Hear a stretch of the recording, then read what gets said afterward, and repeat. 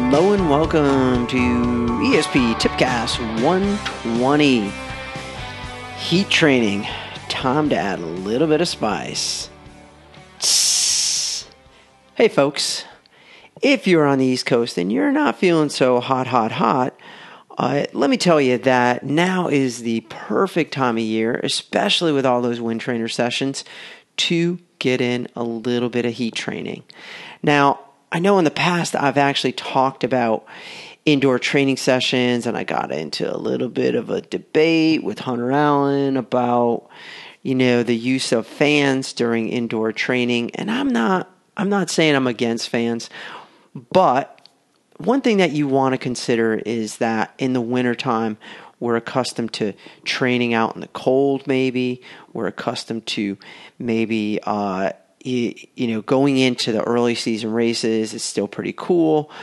But occasionally, particularly in the late spring, we get that extraordinarily hot day. You're out there, you're racing, you're unprepared for it unless you follow a little heat training protocol. Now, this is really easy, and all you need to do is consider turning off that fan while you're riding.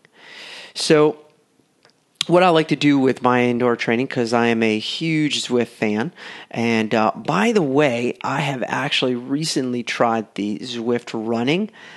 Not quite as robust as the cycling app, and you can't do quite as much with it, but it's still pretty cool, and I really do enjoy it. But when I'm training indoors, sometimes I'm limited with the technology that I have available to me, particularly when it comes to fans. And so I don't worry too much about it, and I've ridden up to 2 hours. And again, everybody's a little bit different. When we're talking about safety, I think in general we know the safety threshold for being hot. But the mere fact that you're sweating a lot indoors is not reason in and of itself to have a fan on. And here's the problem, is that we actually limit our body temperature from going up when we have a really high powered fan, because that sweat is there to cool us. And the only way it really cools us is if it evaporates. So my advice to you is to maybe turn the fan off. If you're an extensive indoor trainer and you're training maybe 2, 3, 4 times a week, at least one of those sessions should be without a fan, because you want your body temperature to get up there, because when the body temperature gets up, you actually start to acclimatize to higher heat loads, plus you increase your plasma volume expansion. And when we're talking about cooling the body as well as maintaining performance in the heat, it's all about the amount of plasma or water in your blood. So you want to make sure that you're doing a little bit of heat training. Again, this doesn't mean that you have to blast the heat in the house and turn on some humidifiers. You just turn the fan off for maybe even the first hour. I usually do a complete session. In fact, the session I rode today, I actually have a fan up at my work location, but at home, I typically don't have a fan. I don't worry about it. Yeah, I sweat a lot. Yeah, I drink a lot. One of the nice things about indoor training is that you have unlimited fluids. Okay, so if you're thirsty, you can drink all you want. But again, I don't worry so much about it. But don't be afraid. Don't be afraid of the heat. Take the time, take advantage of it, and know that you'll have the benefit of those early spring races where, again, you get that random 80-degree day.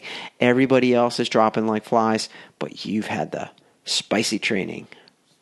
Hey, folks, that's it for Tipcast 120. Be on the lookout for a lot more Tipcasts to come and some full-length podcasts. We are going to be talking with Jeff Rothschild, and we're going to be talking about nutritional issues. So those are probably coming up very, very soon based on when this Tipcast drops in April.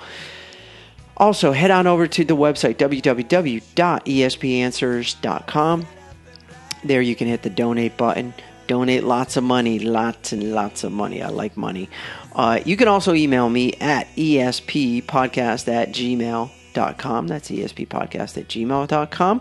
Email me your questions, your comments, or head on over to our Facebook page and comment away at the ESP Podcast Facebook page or the ESP Podcast Twitter feed. Until next time, folks, remember, if you're not thinking ahead, you are falling way behind. Later.